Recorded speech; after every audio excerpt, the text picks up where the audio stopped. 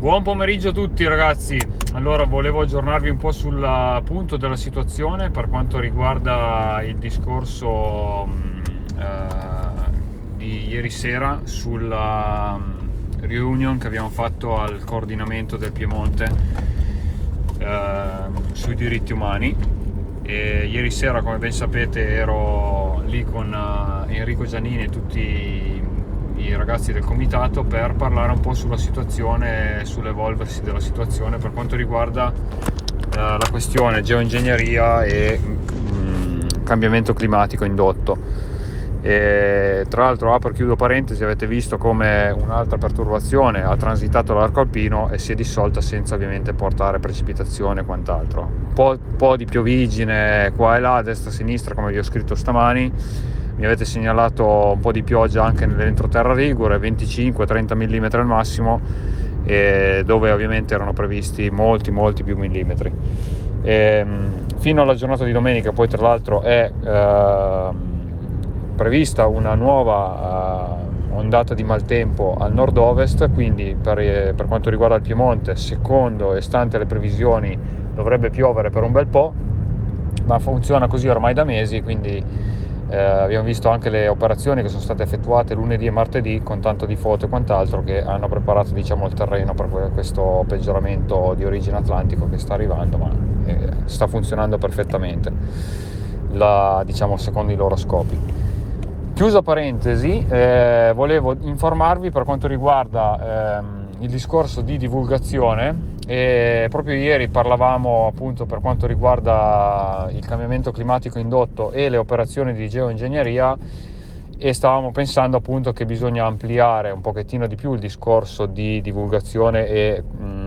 consapevolezza tra le persone, perché credo e vedo comunque da un po' i risultati delle conferenze, quelle poche conferenze che abbiamo fatto, che comunque c'è parecchia partecipazione e voglia anche di imparare, di capire un po' cosa sta succedendo e conoscere anche un po' l'argomento, ma il discorso va ampliato anche agli stati confinanti, quindi bisognerebbe cercare di conoscere un attimino anche come si stanno muovendo Spagna, Francia, Germania, Austria, Svizzera, un po' tutti gli stati confinanti con l'Italia per quanto riguarda questo tipo di operazioni, anche perché se si vuole fare un'unione per quanto riguarda l'arresto di queste operazioni, quindi andare dritti ovviamente come scopo finale alla moratoria, ci vuole un consenso anche, secondo un nostro parere, degli stati appunto che abbiamo attorno, per avere ovviamente molto più potere a livello di operatività.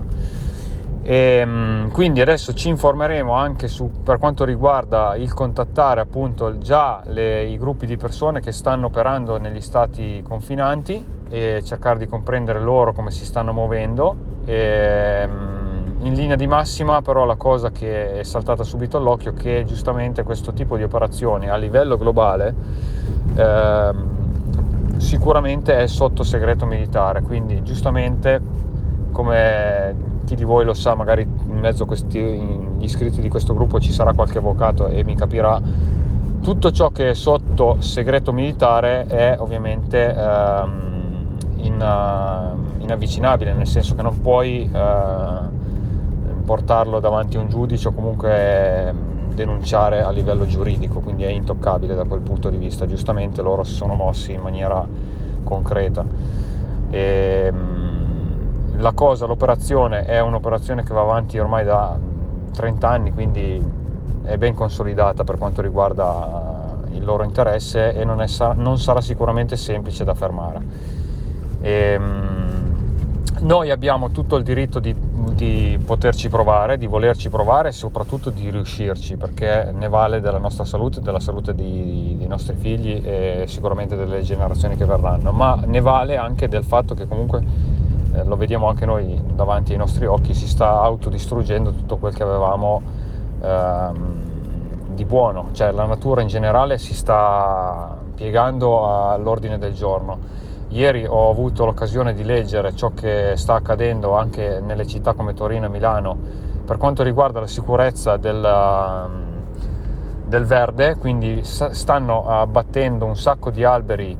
per questioni di sicurezza, proprio perché magari si ammalano e nonostante la scarsa idratazione idrica riescono comunque non vengono abbattuti proprio per il fatto che non vogliono responsabilità, quindi di conseguenza c'è anche un danno da questo tipo di punto di vista. Detto il fatto che comunque hanno uno scopo fondamentale le piante nelle città, che è quello di fitodepurare l'aria, e non da poco. Concludo, ragazzi, dicendovi che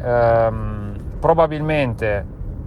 l'idea è quella di tenervi sempre aggiornati, ma è quella di ovviamente estendere anche agli stati confinanti, quindi sicuramente ci saranno anche delle conferenze con ospiti internazionali, proprio per cercare di andare tutti insieme in un'unica direzione. Quindi questo è quello che volevo dirvi. Ieri sera non ho avuto molto tempo di aggiornarvi, proprio perché ero impegnato e con i miei tempi ristretti ovviamente non riesco mai a trovare il tempo per far tutto. Comunque in linea di massima è questo, quindi noi magari ci sentiamo più tardi con le foto del tramonto, come di consueto ormai è d'abitudine. Verso le 17, alle 18 faccio il mio classico post e voi caricate tutte le vostre foto di rito, giusto per avere un quadro della situazione. E nulla, qua dove sono io adesso sta uscendo il sole, quindi si è completamente aperto il cielo e si sta dissolvendo tutto quanto, perciò nemmeno oggi ha piovuto, purtroppo.